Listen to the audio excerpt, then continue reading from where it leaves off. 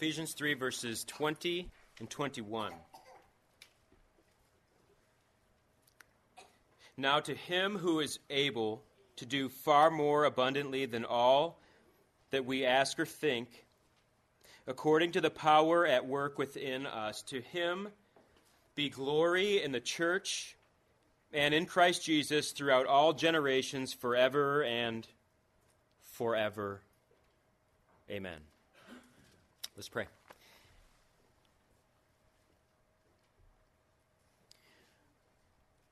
Our Father, we give you thanksgiving for who you are, for what you've done that's preserved for us in your word that we can read about and reflect on and rejoice over, and even come to you in prayer that you might even be pleased to do similar works afresh again in our day for the display of your glory.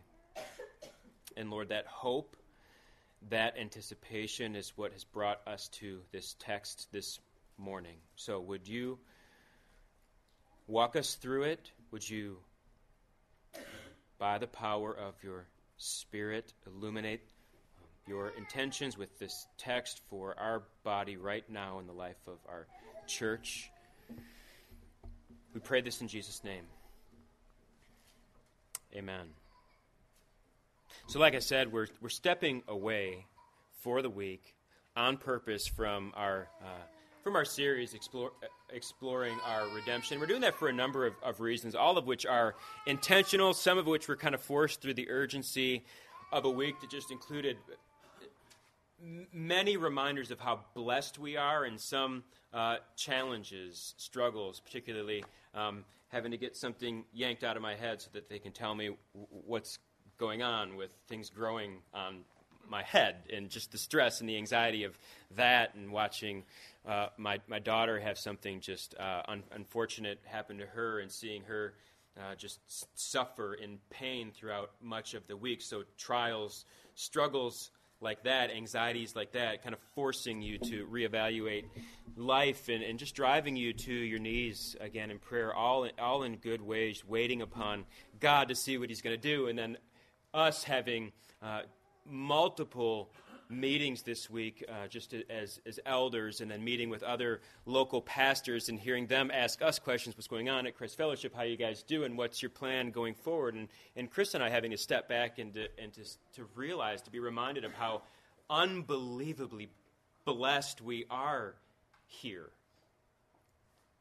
and really wanting to steward the blessings that God has entrusted to us well. So from a trial-oriented perspective, and then from a blessing perspective, just being driven to the same place, back to prayer and to praise. It just seemed like as the week went on, and even into yesterday, that the next sermon, which is on the significance of the burial of Jesus, could just be pushed off another week, because in my personal life, and it seemed to be kind of coinciding with what might hopefully be a helpful place for our church to revisit, is this text in Ephesians 3, verses 20 and 21.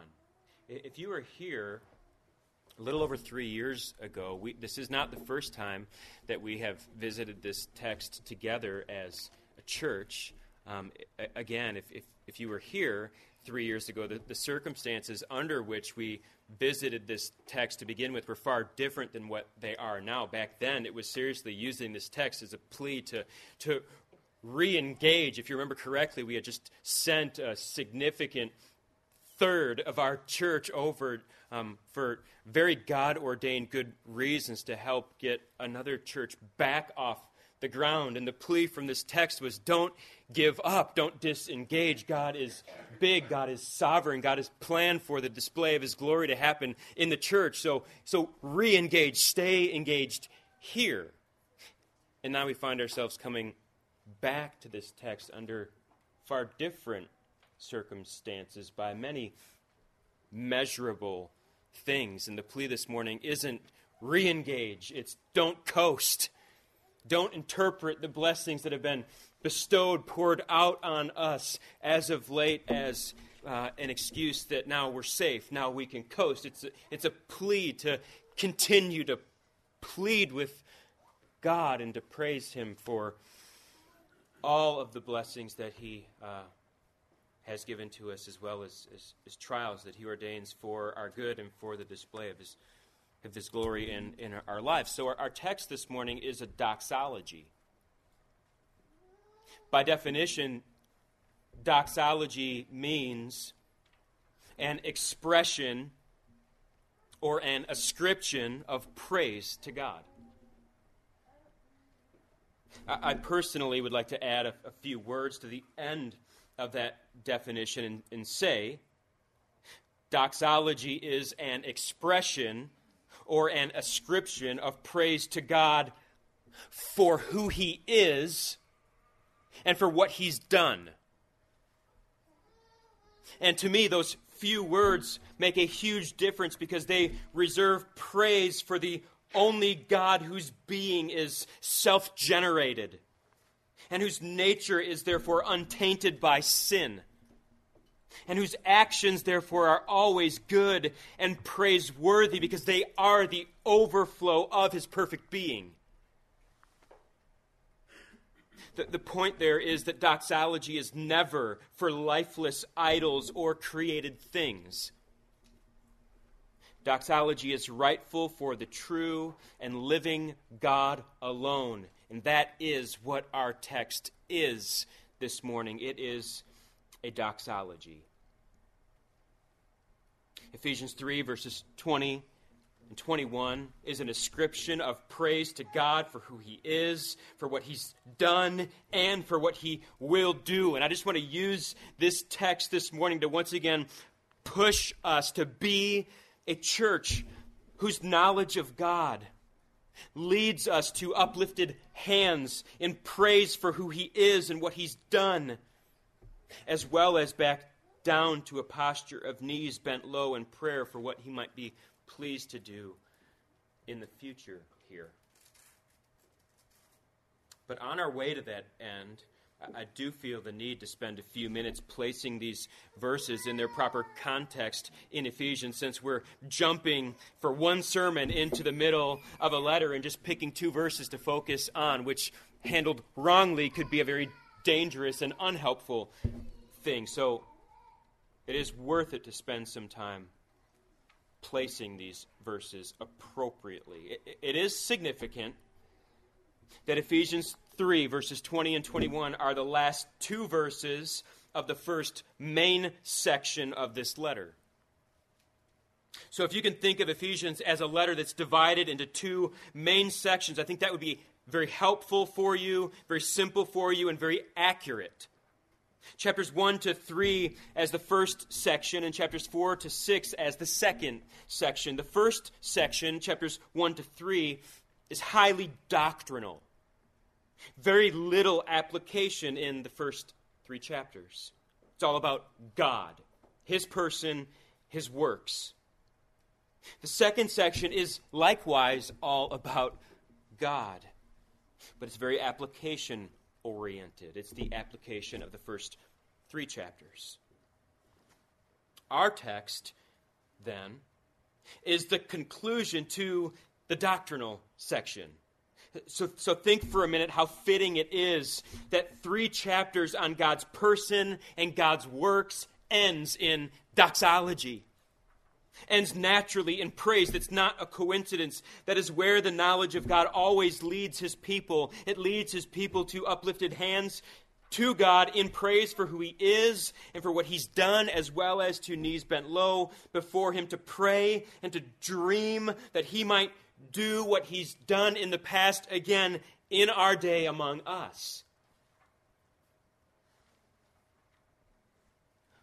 One more structure thing that helps us place our text is the fitting, the natural, the joyful, the sincere conclusion to all that's been revealed about God in the first 3 chapters is the reality that this is not the first doxology in Ephesians.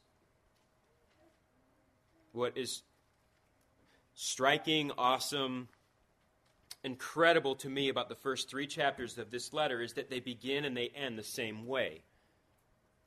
They begin and they end in doxology. So if you think back to the beginning of the letter, what's the first thing Paul says after his greeting? He says this in Ephesians 1, verse 3, "Blessed be the God and Father of our Lord Jesus Christ." What is that? That is doxology. That is ascription to God, praise to God for the blessedness of his being. It's an ascription of praise, an ascription of blessedness to the being of God. And what happens after that doxology for the next 11 verses? All the way through verse 14. All Paul does for the next 11 verses, as well as for the next 3 chapters until we come again to doxology in our text, is talk about God, who he is, what he's done. So the 3 chapters of this letter that focus on the doctrine of God, who he is, what he's done, begin and they end the same way in doxology. The doxology in chapter 1, verse 3 looks ahead to all that Paul is about to write about the being and the works of God. Chapter 3, verses 20 and 21 then look back at all that Paul has just written about the being and the works of God. I think that places our text in the letter as a whole. It is the natural, joyful, sincere response to the being of God as Paul has presented him in chapters 1 through 3. Now let's zoom in a little bit on chapter 3 itself.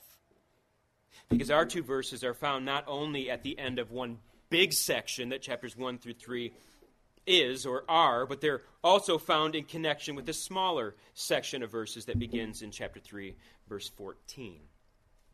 Where Paul is on his knees praying for the believers in Ephesus. And what's he praying for them for? He's praying that God would, quote, strengthen them by his Spirit to know the love of Christ and to be full of Christ. And so that's where we catch up with him this morning in our text, because our text, our 2 verses then, is Paul's recognition that the God that he has just talked about for 3 chapters is able to answer his prayers for these believers in Ephesus. So that is where we find ourselves. We find ourselves beholding the person of our God, being reminded of his wondrous works, being left with hands held high in praise and knees bent low in prayer. So let's go here in our text so that we might go here and live here in our lives. The first thing that I want us to see in our text is the actual doxology. Because verses 20 and 21 are one 43-word sentence where the beginning and the end forms the doxology. And the middle then is full of descriptors of that which Paul is saying makes God worthy to be praised in this particular situation. So understand, this isn't just generic praise.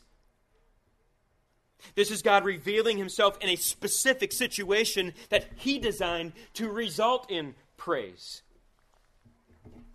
The doxology itself is, beginning in verse 20, quote, "Now to him."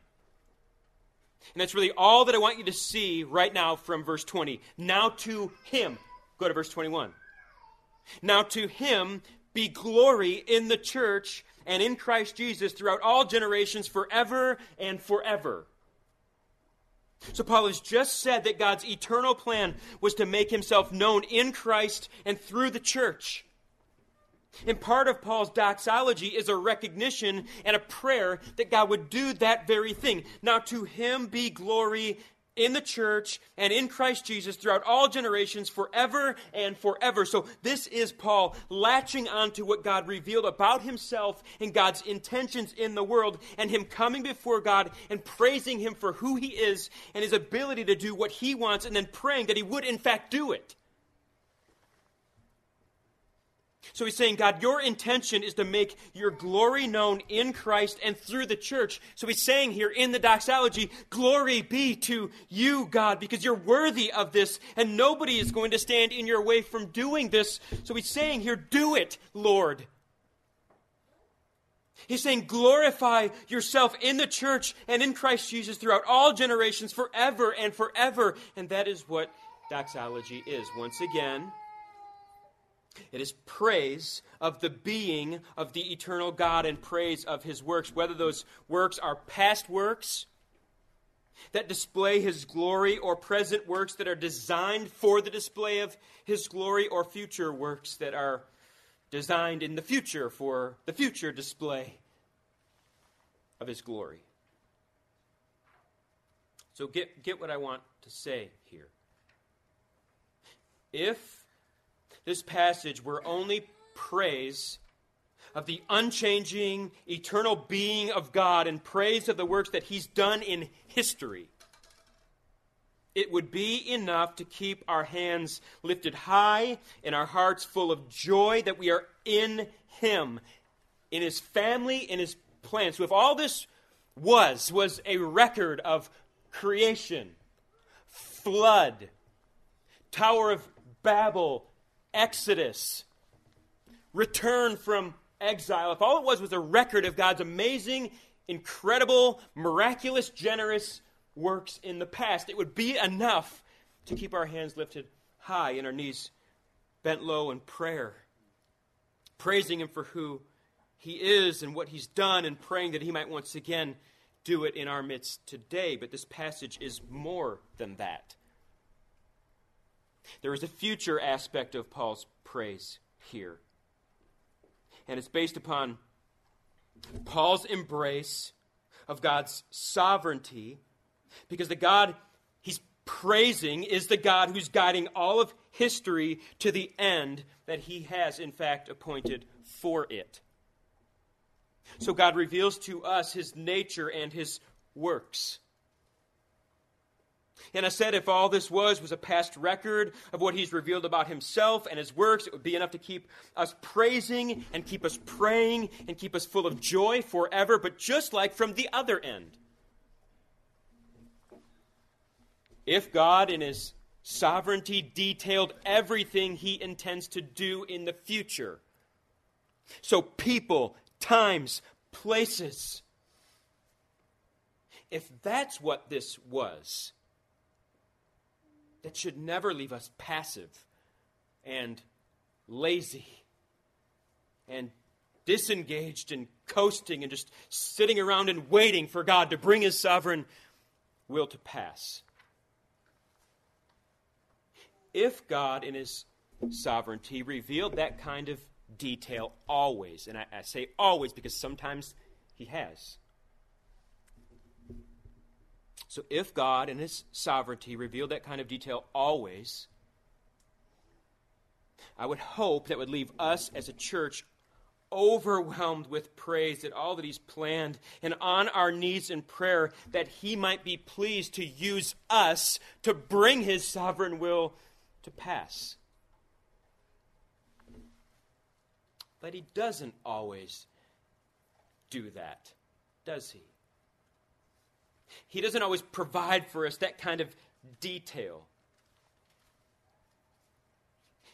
He reveals those details at times in Scripture, but admittingly, those details are rare.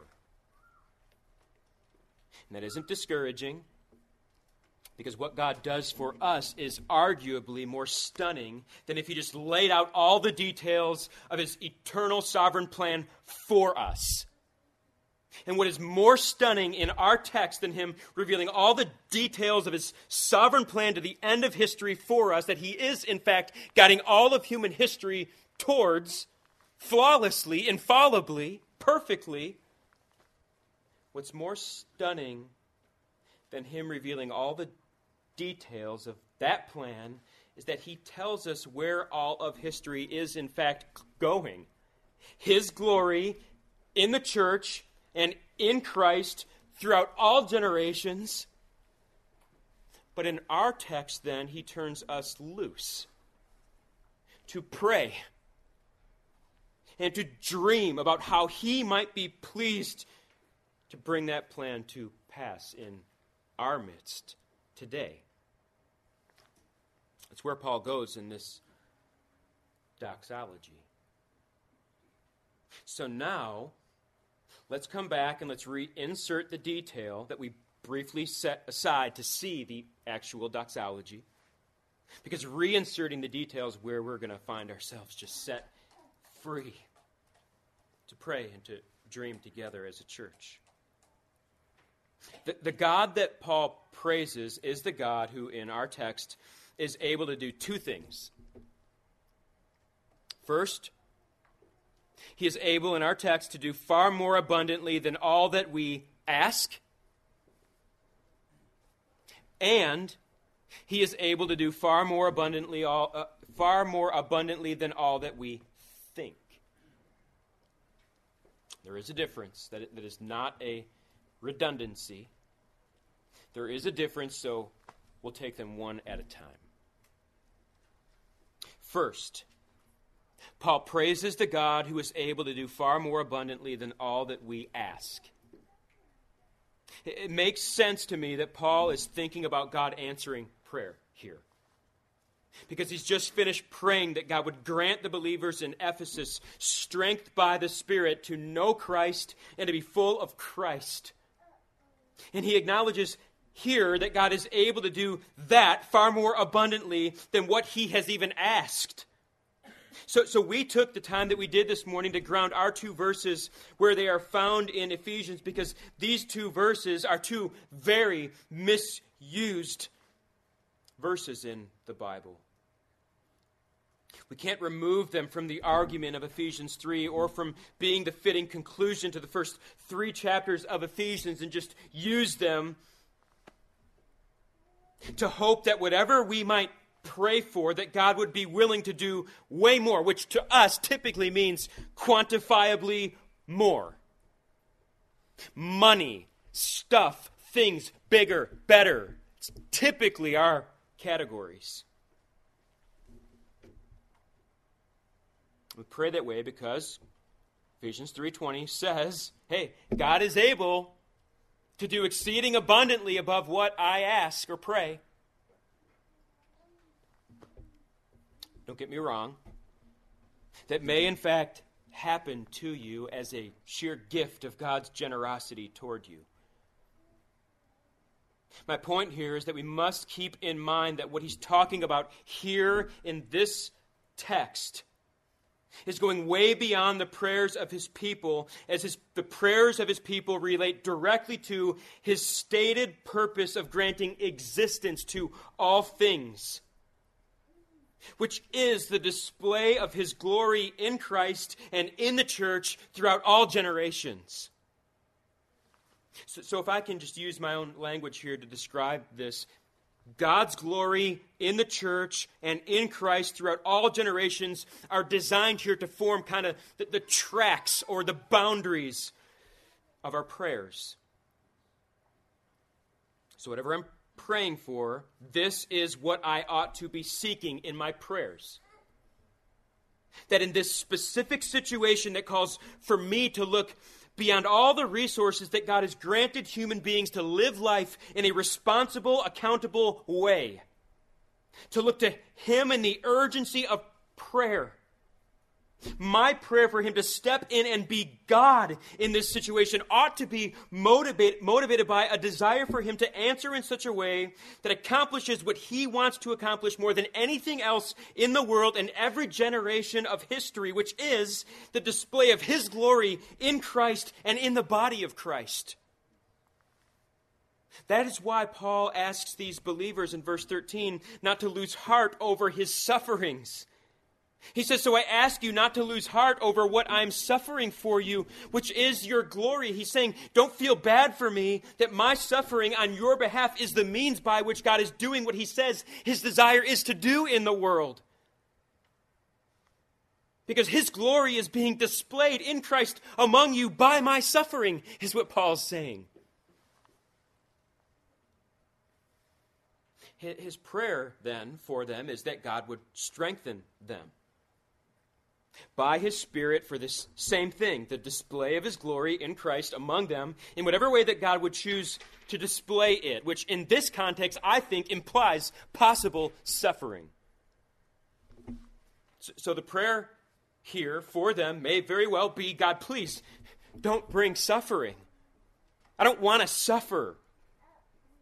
But Paul is saying that God is able to answer your prayers far more abundantly than what we pray, and that doesn't mean that whatever you pray, God will do quantifiably more. So if you're praying here, God, I don't want to suffer, that means then you can claim the promise that God will not only prevent suffering, but he will bring ease in your life to an even greater degree than you feared suffering. That's not what he's saying. You can't use these verses that way. Him being the sovereign God who is able to do far more abundantly than all that we ask means that in our prayers we ought to be seeking to the best of our reasoning power and to the best of our sensitivity to his Spirit the answer to our prayers that might best display God to the world. His glorious nature revealed in his glorious works in Christ and in us to our generation. So that when God answers, and however he answers, we are brought back once again off of our knees to uplifted hands in praise, because his way of accomplishing his stated ends for this world is always most perfect.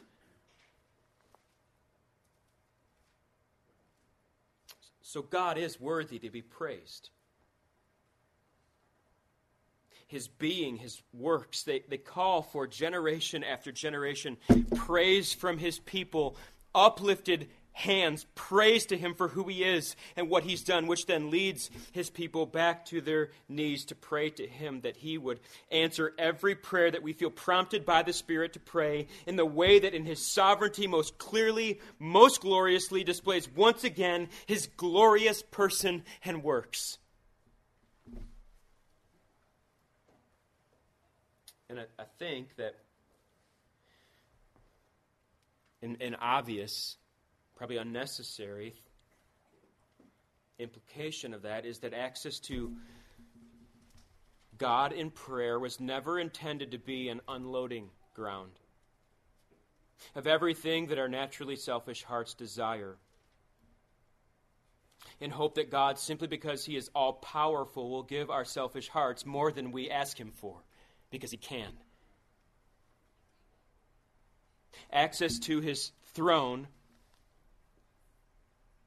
granted through the atoning death of his Son in our place and for our sins, is granted so that those whom he has filled with his Spirit would seek in our prayers what the Spirit himself who indwells us seeks, which is the glory of God in Christ and in the church throughout all generations.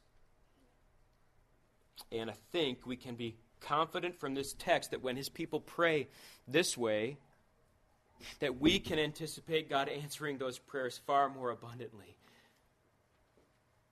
than what we've asked. And it might seem like he is being redundant when he follows that by saying, God is able to do far more abundantly than all that we think as well. But in this passage, praying and thinking are different. We can illustrate this difference as simply as recalling times in our lives when God has stepped into situations that we envisioned him stepping into but never really prayed for because it just didn't seem logical or possible.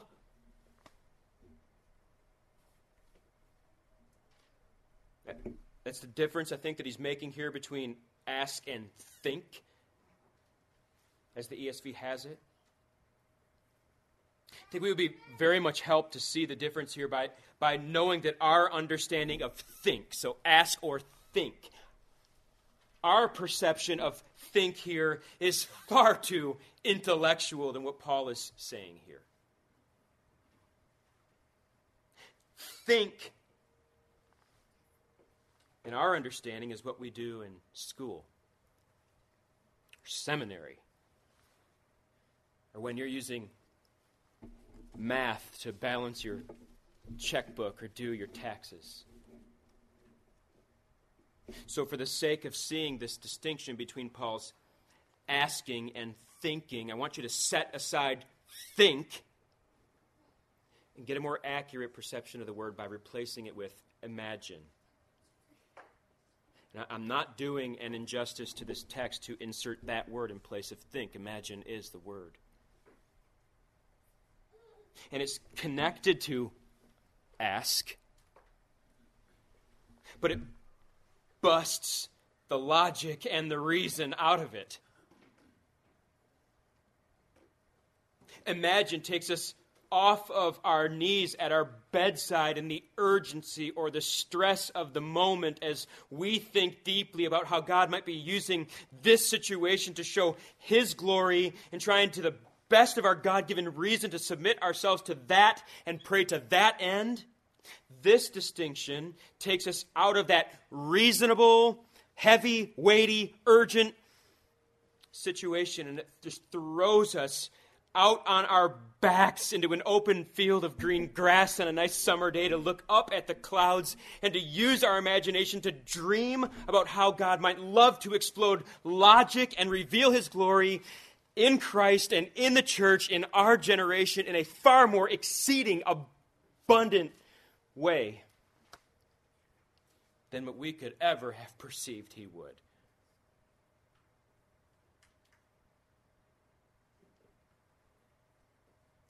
So God wants us to think deeply and to pray accordingly about how He might be pleased to display His glory in Christ and in the church to our generation and to future generations in the situations that He's ordered for us.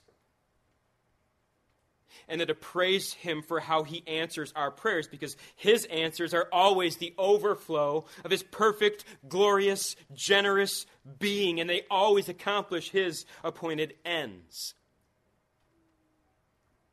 God loves to glorify Himself by honoring His Son in the church and in the world in every generation. But He also wants us not to be afraid to think bigger. Which means here to dream big. That He might display His glory in Christ and in the church, in our generation, in a way that just throws logic out the window and sets aside the responsible, God-given power of reason as it relates to specific urgent situations. And I just want to throw out the question to you, when do you go there in your life? When do you leave the reasonable, heavy, weighty, calculated urgency of the bedside moment and throw logic out the window and just go out and dream?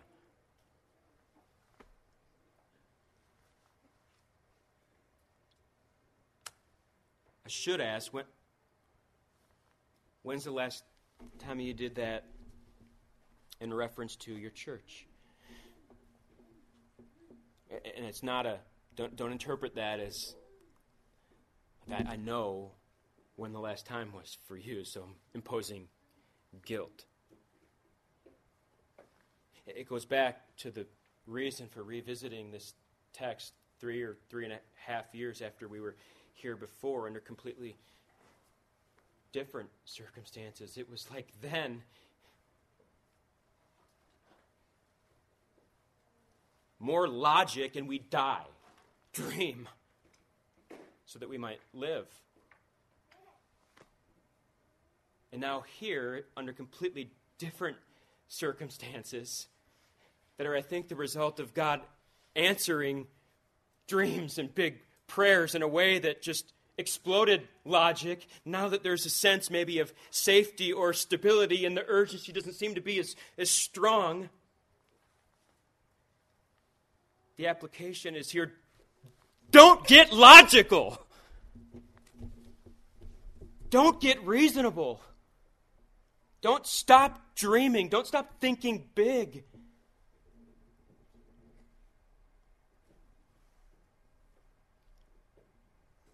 So Christ fellowship. may we, in all that we do always, may we in all of our public gatherings, may we in all of our private devotions, may we in all of our relationships, may we always seek to behold the being of our God first and foremost, always. To continue to remind ourselves of the display of His glory in the past, in all the wondrous works that we've seen from Him in His Word, and in our lives, and in our midst, in our short history together. And may we then live in light of those things in a continual posture of praise toward Him for who He is and for what He's done. But then may we also in the present, in real life, God-ordained urgent situations, think deeply about how God might have ordered this for the display of His glory, and certainly pray accordingly.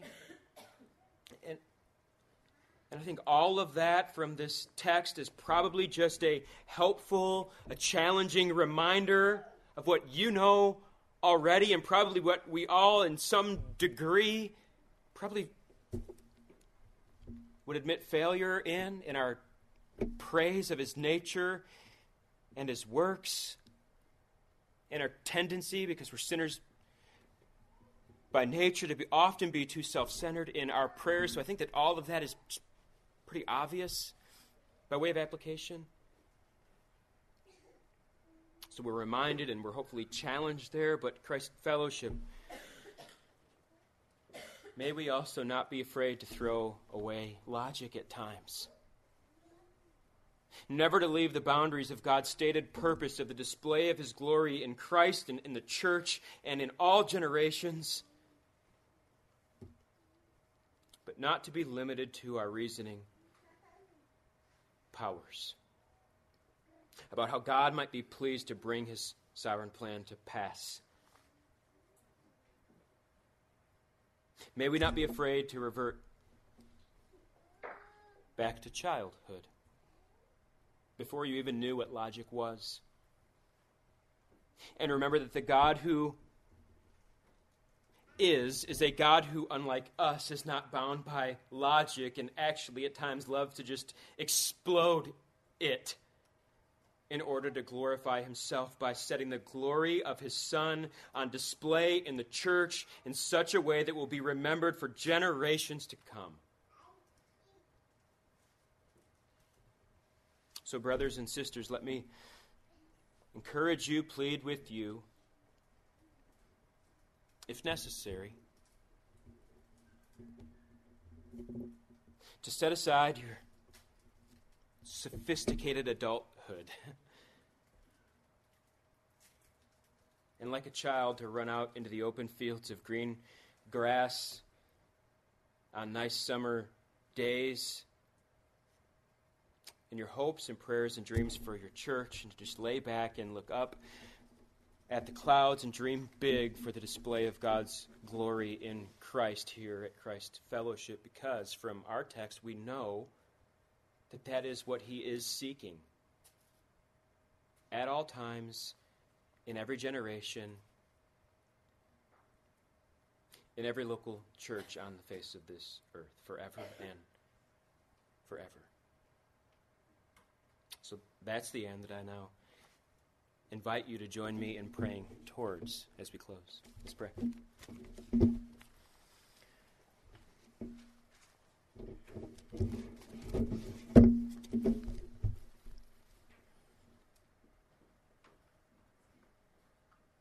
Our God, we give you thanks that a fallout of our redemption in Christ is that even our prayer lives are redeemed. Lord, no longer are we in bondage to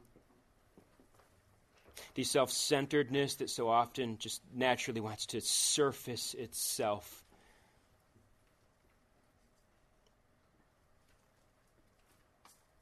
Lord, give us,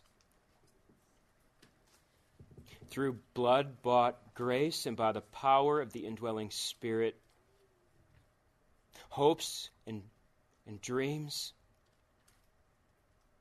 All the while implementing, using the benefits of thinking minds and reasoning minds together as a church family.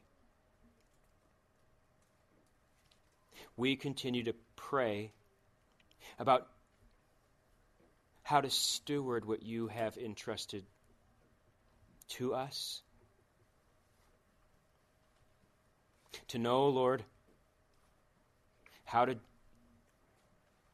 pray, how to dream.